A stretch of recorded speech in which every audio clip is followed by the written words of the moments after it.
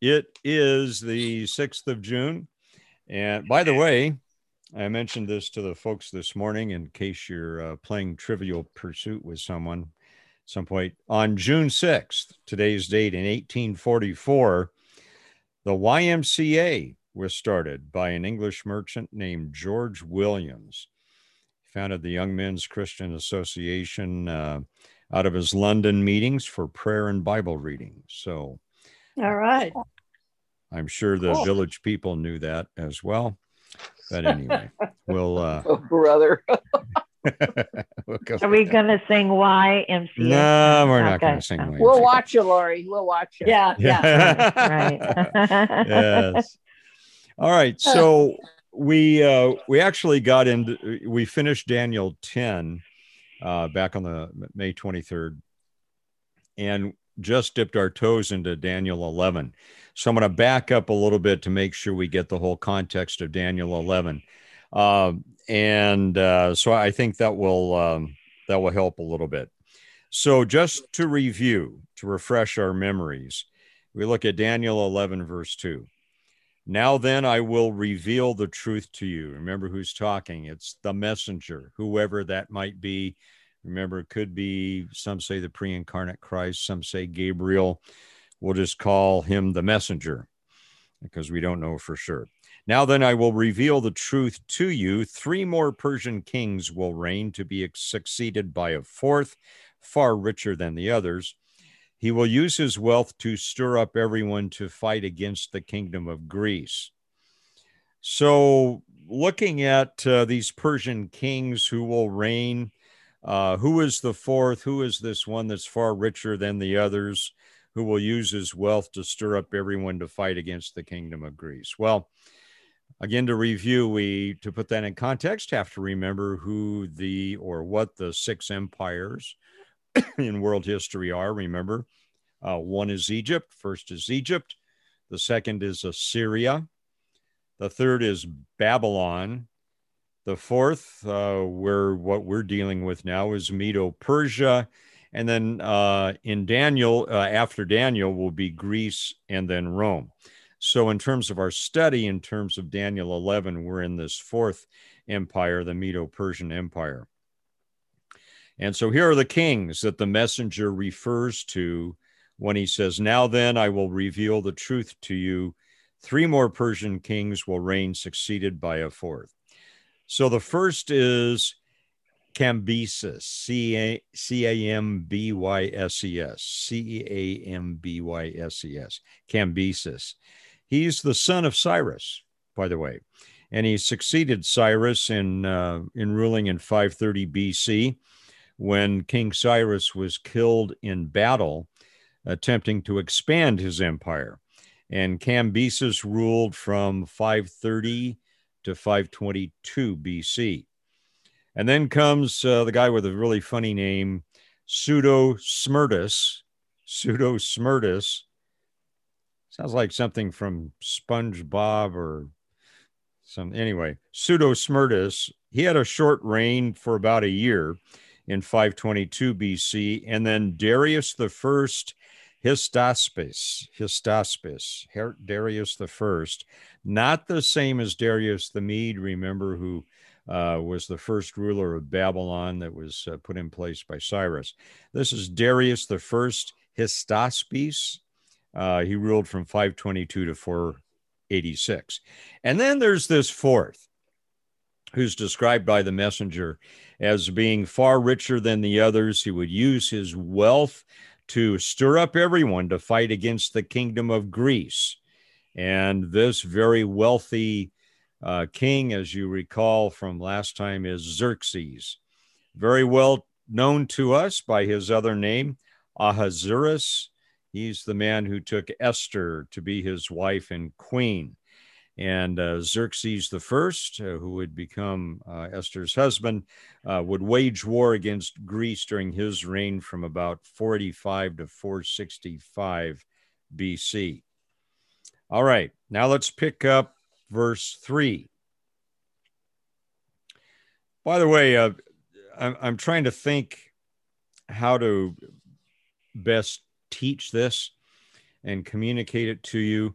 And I thought, since we just got done with a sightseeing cruise, and probably a lot of you have been on the Disneyland Jungle Cruise, I'm going to let Scripture be our boat and our navigator.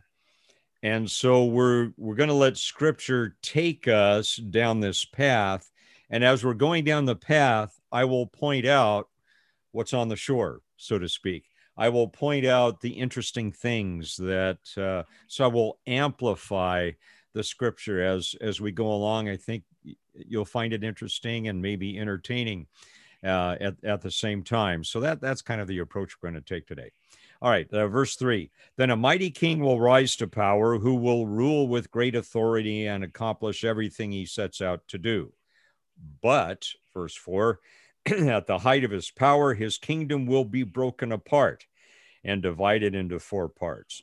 It will not be ruled by the king's descendants, nor will the kingdom hold the authority it once had, for his empire will be uprooted and given to others.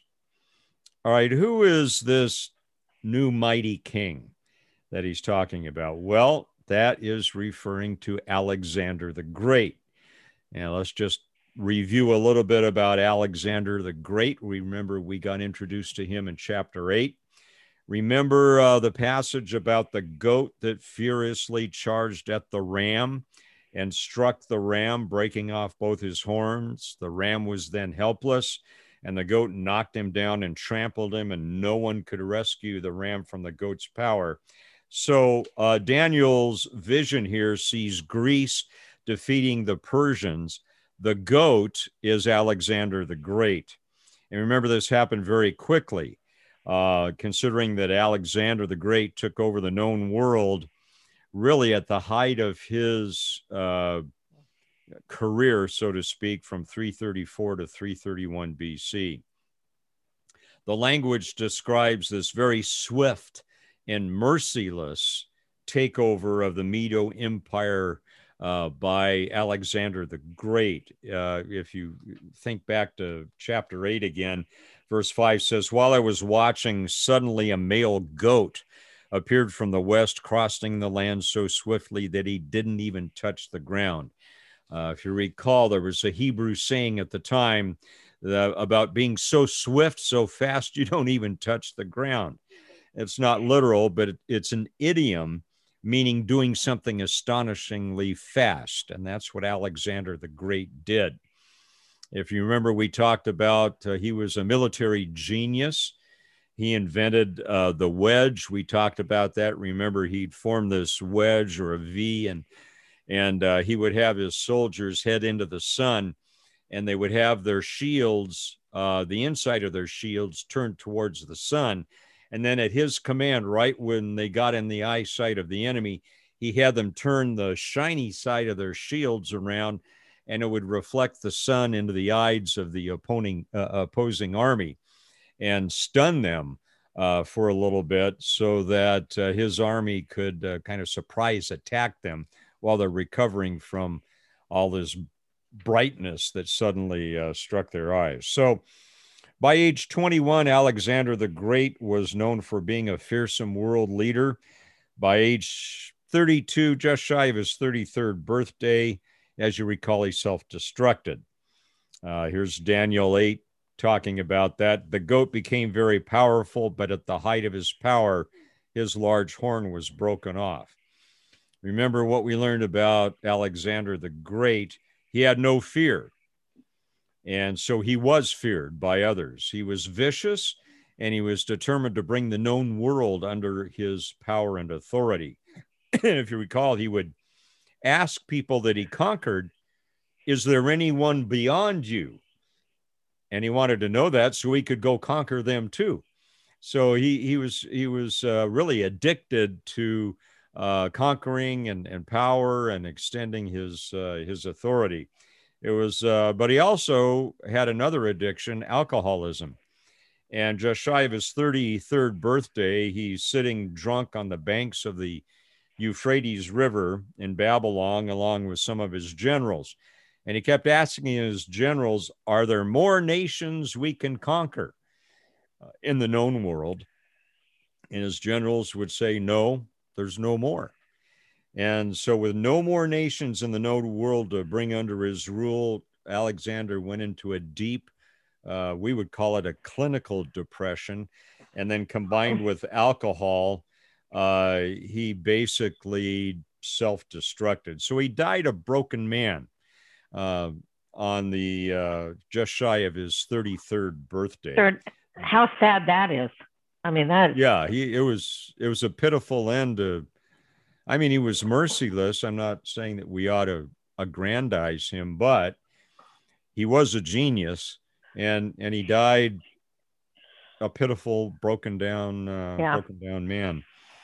And it's also thought that he had also contracted malaria at the same time as well. So he had a horrible end. All right. So, previous references to him, just so we can keep these triggers in our mind. Remember Nebuchadnezzar's dreams and the vision of the bronze belly and the thighs of this person in Nebuchadnezzar's dream. That was Alexander the Great. The winged leopard in chapter 7 is Alexander the Great.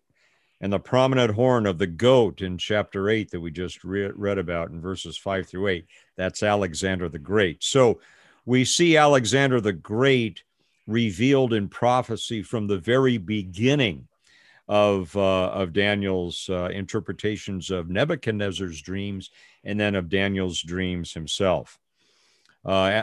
Alexander the Great's conquests were amazing. Asia Minor, Syria, Egypt, the Medo-Persian Empire, parts of India, all accomplished before his 33rd birthday. I'm going to put a map up on the screen here. Lee is having trouble getting in. Let me, I'm going to pause the recording here for a second and loop her in. Hang on. I'm going to mute me. All right, the recorder is back on. And okay, we're not going to say anything bad. Yeah, we're not going to say anything bad anymore. I'm going to put a map up, and I will email this to all of you as well, because it shows the journey of Alexander the Great and how, if you see it there, how he took over really the known world. He started, if you can see my cursor circling around here in the upper left-hand corner, started out in Macedonia. This is their areas of Greece today, in Pella, P-E-L-L-A. And you follow the dotted lines and the arrows on this map, and it goes from Greece down into Egypt, comes up through Israel, Syria, Asia Minor, again, areas of Greece, Armenia, Assyria, Iran, and then some of those names that look really weird on the right hand of that map. Those are areas today that would be in the area of Afghanistan, Uzbekistan, Tajikistan, all those stands. Those would be in those areas. So you look at, I mean, pretty much the known world that could be conquered, Alexander conquered. And so it's a reminder to the fact that although he was merciless and quite violent in terms of his conquests, also an amazing general, innovative military person, and great accomplishment in building his own empire. All right, so I will send those maps to you one way or the other, and you can take a look at that. There's another graphic that I'll show you today as well, and I'll include that too. This is a really good one that you might want to hang on to as we move along through Daniel 11, just as a reference. Okay. All right. So what happens next? Alexander the Great dies, a broken man. They tell us on the banks of the Euphrates River.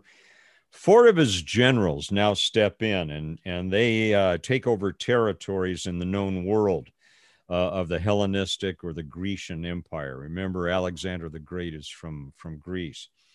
The empire was divided into 4 areas, 4 divisions, so to speak. Macedonia and Greece were under General Cassander. Asia Minor and Thrace under General Lysimachus. And this would also include a name that you probably remember from Revelation, Lydia, Lydia.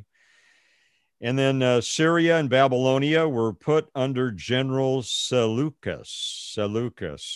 And he begins what is known as the Seleucid Empire, or the Seleucid Empire. It will ultimately be referred to as the King of the North, his descendants, the kings of the North. So the Seleucids, named after General Seleucus, they are the kings of the North. And then we have the kings of the South. And that is because General Ptolemy was given Egypt, and that became his territory. Basically, he became the king of the South, General Ptolemy, and his descendants were known as the Ptolemies. And that's P-T, as in Paul, Tom, P-T-O-L-E-M-I-E-S, the Ptolemies. Again, these are the kings of the South from Egypt. So once again, I'm going to put up a graphic for you to look at. And these are the kings that we're going to be talking about in Daniel 11.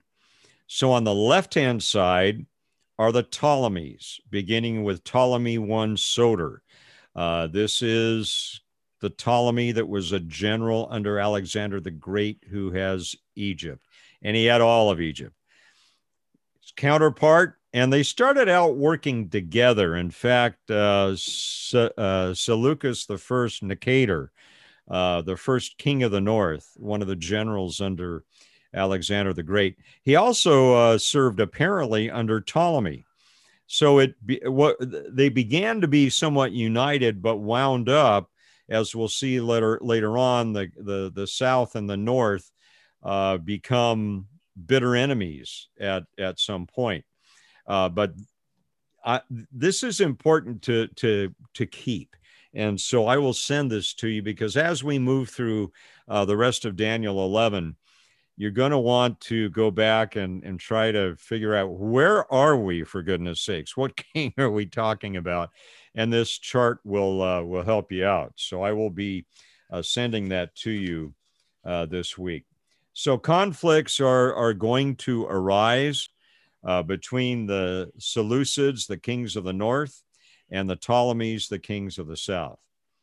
And this sets up the history of the conflicts that are going to follow. There's going to be a back and forth conflict between the North and the South, and quite a few political intrigues that will happen along the way.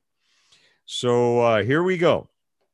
Again, we're on our sightseeing cruise. I'm going to do my best to point out what's important along the shores as we go by.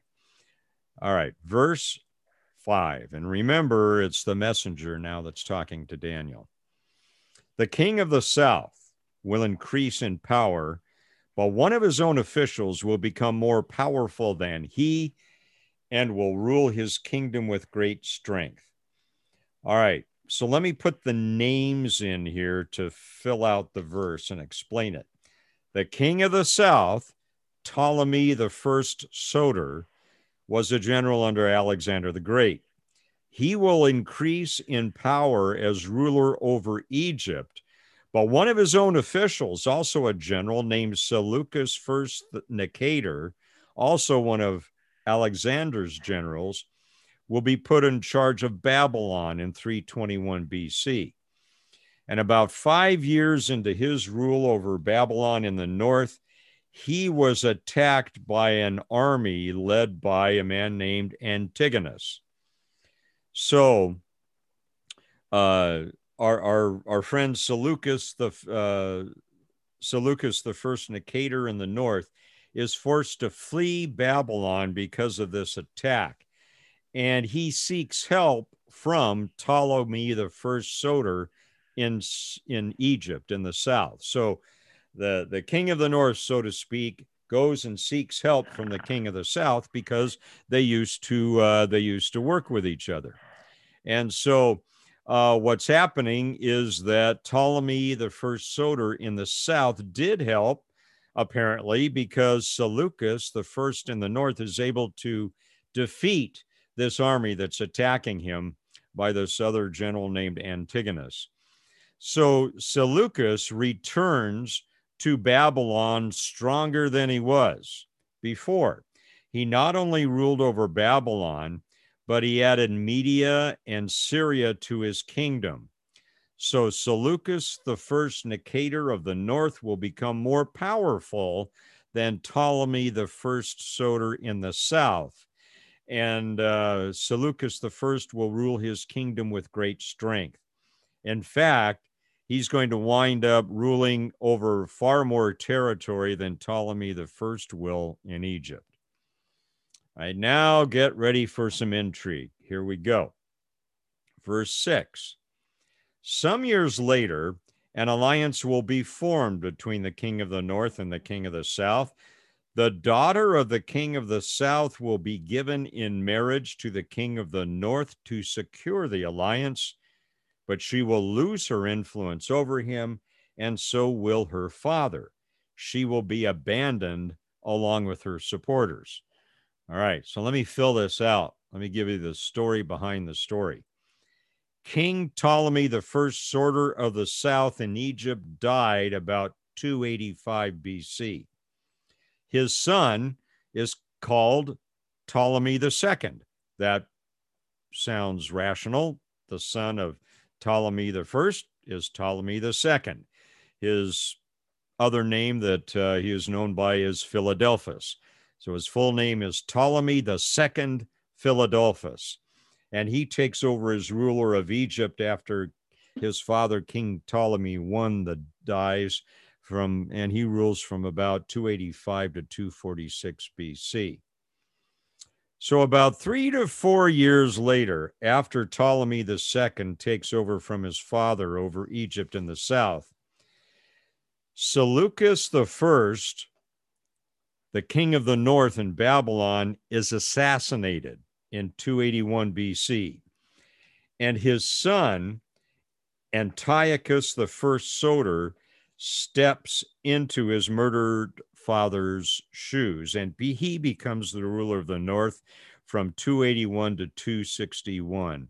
So about 262, about 19 years. And there's another king that scripture leaves out. It's Antiochus the first Soter. We know about him not from scripture, but from extra biblical history.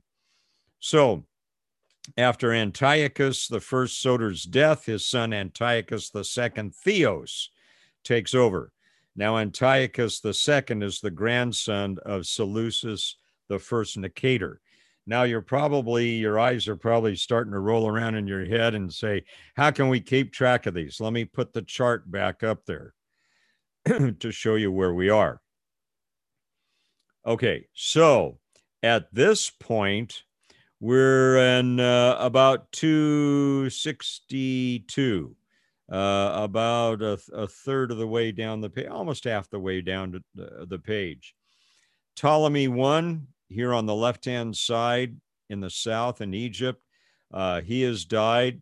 His son Ptolemy II Philadelphus takes over.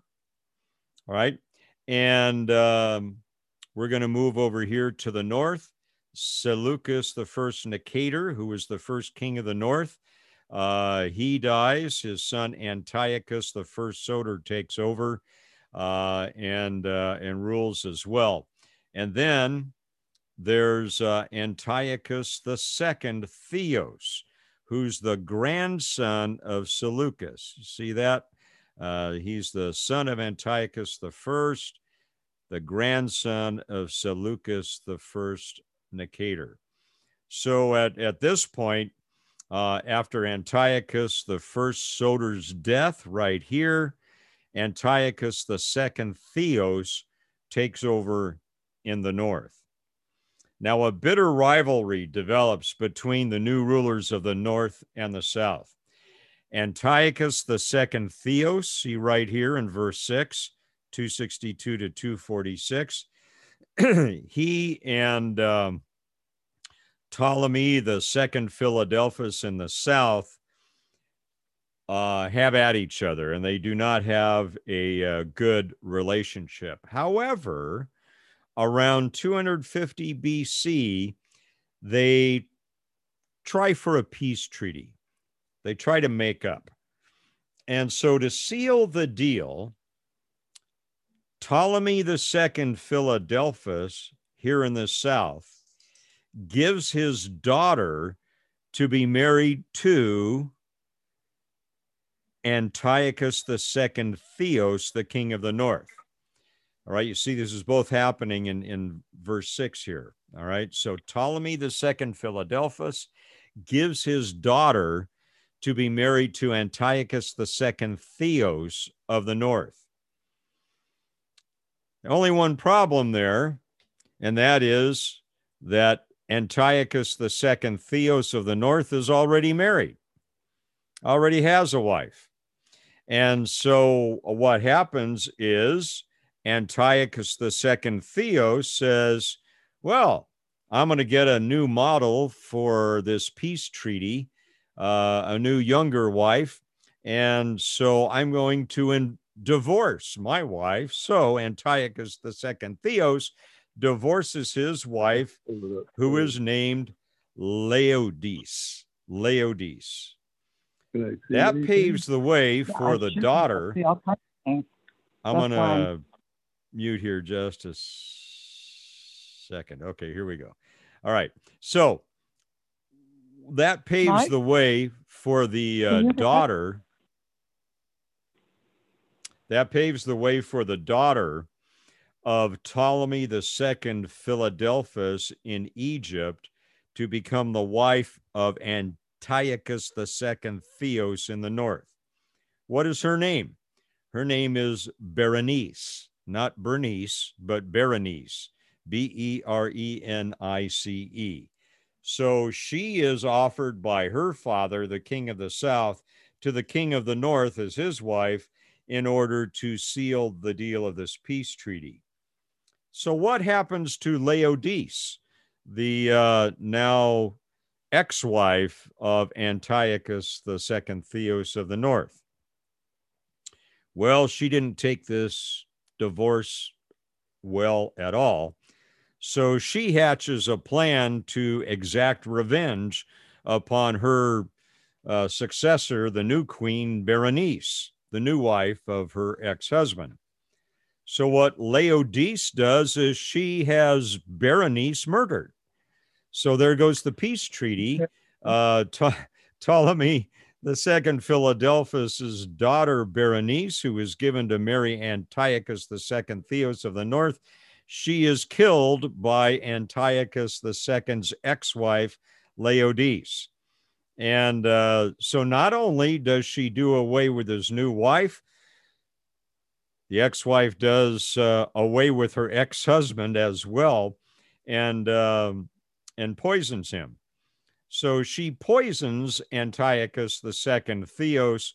He dies in 246 BC. So not only does the new wife of Antiochus II die, but by being murdered by his ex-wife, but his ex-wife also kills him as well by poison.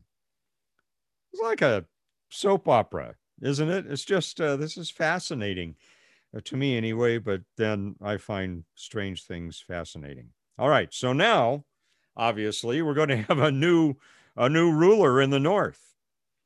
His name, if you follow my cursor here, this is chapter 11, verses 7 to 9. His name is Seleucus II Callinicus. We'll just call him Seleucus II. He is named after his great-great-grandfather. All right, so the new king taking over now after everybody's murdered is Seleucus II Callinicus. All right. So Berenice's brother now takes over because the father of murdered Berenice dies from natural causes. So Ptolemy the Third, or Ptolemy the Second Philadelphus, dies. So no more Ptolemy the Second Philadelphus, no more Antiochus the Second Theos. We have brand new kings in the south, brand new kings in the north. All right, so the new king in the south, coming in verses 7 and 8, is Ptolemy the Third, Euergetes. Ptolemy the Third, Euergetes, takes over in Egypt in the south. And Seleucus II Callinicus takes over in the north. All right, so those are your score. It's like baseball, you know. You've got to have a scorecard to keep track of these. Again, I will email you these so that you can have them as we proceed through the rest. All right, here we go. Suicide with those names. You like those names? Oh, I love them. But anyhow, go ahead, Mike. I didn't mean to interrupt you. All right, so we're going to proceed. Verse Pastor 7. Mike, Yes, go ahead, Ann. I wanted to mention the idea when you said it's sort of like a soap opera. The verse in Ecclesiastic comes to my mind. There's nothing new under the sun. It's happening back then, just like it does now. Very good. Yes. Very good. Yeah, in fact, interesting that the ex-wife would kill the trophy wife, and and the husband. I mean, I think we just had that in the news just a couple of weeks ago. So I think much that has changed. Yeah. No. All right, so here we go. Approaching verse 7. Again, remember Ptolemy the Third, Euergetes, is the king of the south now. Seleucus II Callinicus is king of the north. Here we go, verse 7. But when one of her relatives becomes king of the south, he will raise an army and enter the fortress of the king of the north and defeat him. When he returns to Egypt, he will carry back their idols with him, along with priceless articles of gold and silver. For some years afterward, he will leave the king of the north alone. That's amusing to me. So let's piece this together now. What's happening in verse 7? When Berenice, I said Bernice, now I got that stuck in my mind. When Berenice is killed by her predecessor, Laodice, Berenice's relatives, Ptolemy III Euergetes in the south, becomes the king of the south, and he's going to raise an army to invade the fortress of Seleucus II Callinicus, king of the north, and defeat him. So to avenge the death of his sister, Ptolemy III of the south in Egypt launches a full-bore attack on Seleucus II in the north, and he defeats the northern defenses. So Ptolemy III is right there with his army, and he is ticked about the fact that his relatives were murdered and such. And so before Ptolemy III leaves, the king of the north, he seizes their idols, he seizes their priceless pieces of gold and silver, and then he heads back home with the spoils of victory. Interestingly enough, Ptolemy II leaves King Seleucus II in place. Ptolemy III, rather. Ptolemy III does not kill King Seleucus.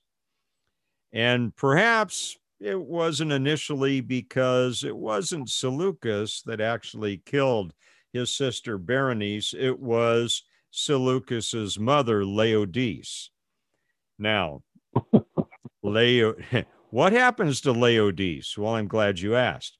Ptolemy III from Egypt puts Laodice to death to complete the revenge for the death of his sister. All right, so it's a sad state. People are killing each other, avenging each other's death, and it's just a mess. So as we end in verse 8, Ptolemy III goes back to his throne in Egypt with the spoils of war, and he leaves a defeated King Seleucus II on a much tinier and less valuable throne in the north. As verse 8 says, for some years afterwards, he, Ptolemy III, will leave the king of the north alone. All right. Now let's move on to verse 9, because what we're going to see is that King Seleucus II, Callinicus, right here, he's not going to let all of this go. He's going to hatch his own plan for his own revenge. Here we go. As time goes on, he decides to exact revenge upon Ptolemy III from Egypt, who invaded and defeated his forces, both for the defeat of his army and for the assassination of his mother, Laodice. Verse 9, later the king of the north will invade the realm of the king of the south, but will soon return to his own land. However, the sons of the kings of the north will assemble a mighty army that will advance like a flood and carry the battle as far as the enemy's fortress. All right, let me explain this one. Here we go. The king of the north, remember, Seleucus II Callinicus, launches an unsuccessful initial attack on Ptolemy III in the south. He attacks, but he makes no headway, and apparently he's no match for Ptolemy III's forces. So Seleucus II has to retreat back to the north. In the process, Seleucus II falls off his horse and dies. So there you go. He never lived to exact his revenge. He didn't fall off the wagon. He fell off his horse and dies in the process. So his son, if you come down here to where my arrow is on the chart, his son is Seleucus III, Soter, Seleucus III. So Seleucus III now takes over in the north. However, you notice that he rules only a couple of years, right? 227 to 223. What, only about 4 years or so? Well, he only ruled 4 years because there was a conspiracy inside of his own ranks, and the conspirators carry out a plot to assassinate him during a battle in Asia Minor. So now Seleucus III, Soter, is assassinated in the north. The north just can't catch a break. Everybody's getting assassinated now. So there goes Seleucus III. He's gone by his own people. So who takes over for Seleucus III? Who takes over for him is his brother. His brother is named, you see him right here where my cursor is, Antiochus III, also known as Antiochus the Great. He takes over the northern throne now, and he rules from 223 to 187 BC, about a 36-year reign or so. All right, now let's look at verse 10 in some detail. However, the sons of the king of the north will assemble a mighty army that will advance like a flood and carry the battle as far as the enemy's fortress. So the two brothers, Seleucus III, who was assassinated by his own people, and his brother Antiochus III the Great, had plans to regain their former power and extend their empire. So Seleucus III takes off to conquer Asia Minor and that's where he's assassinated by his own people. But his brother Antiochus III, Antiochus the Great, he heads south towards Egypt, which has extended its borders. Now, Egypt during the time extended its borders north through Israel into Syria. All right, so now you may ask, there's got to be a new ruler in the south now, right, Mike? Well, yeah, you're right. By now, there's a new ruler in the south. He is Ptolemy the Fourth Philopator. Ptolemy the Fourth.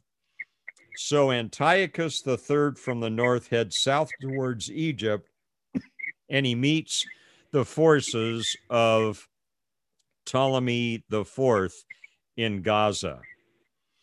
And I'm going to stop right there because that is a really good stopping point, because we're going to see some interesting military maneuvers here involving elephants and all sorts of wonderful things. And I don't want to rush through that. So we'll stop there for today at the end of verse 10, the beginning of verse 11. So next week, we will pick up with this battle that's going to take place.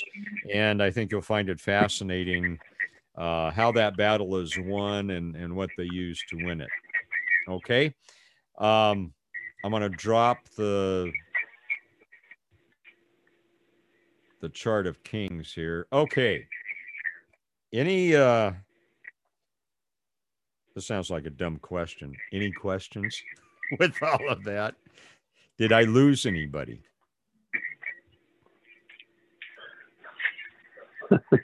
I'm still Everyone's looking forward. No, it's very good. Stunned it's silence. What? It is absolutely intriguing. As long as there's not a test. There's no test. John, what did you say? That's why I think in those times it would probably have been a safe thing if you were kind of nobody and not a somebody, because if you were a somebody, somebody else is looking to take somebody else out. This is very, very true. It probably paid to just be a regular person during that time. Yeah, the assassinations. Yeah, just be a handyman. Exactly right. Be a farmer. So the point, by the way, and I'm not giving you the history behind each of these verses just so you can play Trivial Pursuit or if it ever comes up on Jeopardy. That's not why I'm doing it. The reason I'm doing this is to point out that these prophecies in Daniel that Daniel is being given, they are yet to come. They have not happened in Daniel's time. And all of them come true. And there's a story that that Dr. David Hawking tells. He was touring some of these areas, and they had a tour guide who was not a believer, but a local. And I don't know whether he was Muslim or Jewish or whatever he was. But anyway, not apparently, well, no, he wasn't Jewish at all. Not a believer. So anyway, this tour guide is giving all of this history that we're talking about right now. And David Hawking, Dr. Hawking tells him, you have given that history exactly right. And so the tour guide says, oh, are you a historian or are you an archaeologist? And Dr. Hawking says, no. The reason I know you're exactly correct is because this is what Daniel was given in his dream by the messenger from God. The tour guide looks at him and says, well, that book of Daniel must have been written after all of this happened. And Hawking says, no. No, we know from the Dead Sea Scrolls that these words were written down before these events happened. Well, that really ticked off the tour guide, and he said, well, it's your tour. You can believe what you want. So anyway, the tour guide not too happy that all of this was revealed in Daniel. But the point is, that's why I want to bring the detail to you, is as a reminder, in case it ever comes up, all of these things in Daniel came to pass. And non-biblical history, world history, ancient history affirms what we're reading in Daniel. It just puts the names in place, but we're able to match up, the kings of the north, the kings of the south, the battles that were fought. It all exactly matches up to what we're reading in Daniel. And that's the point of doing this. So, all right. Any other thoughts? Any other questions? Nope. Okay, I'm going to turn off the recording. Next week, we'll pick up just a little bit of verse 10 and then verse 11 in Daniel chapter 11.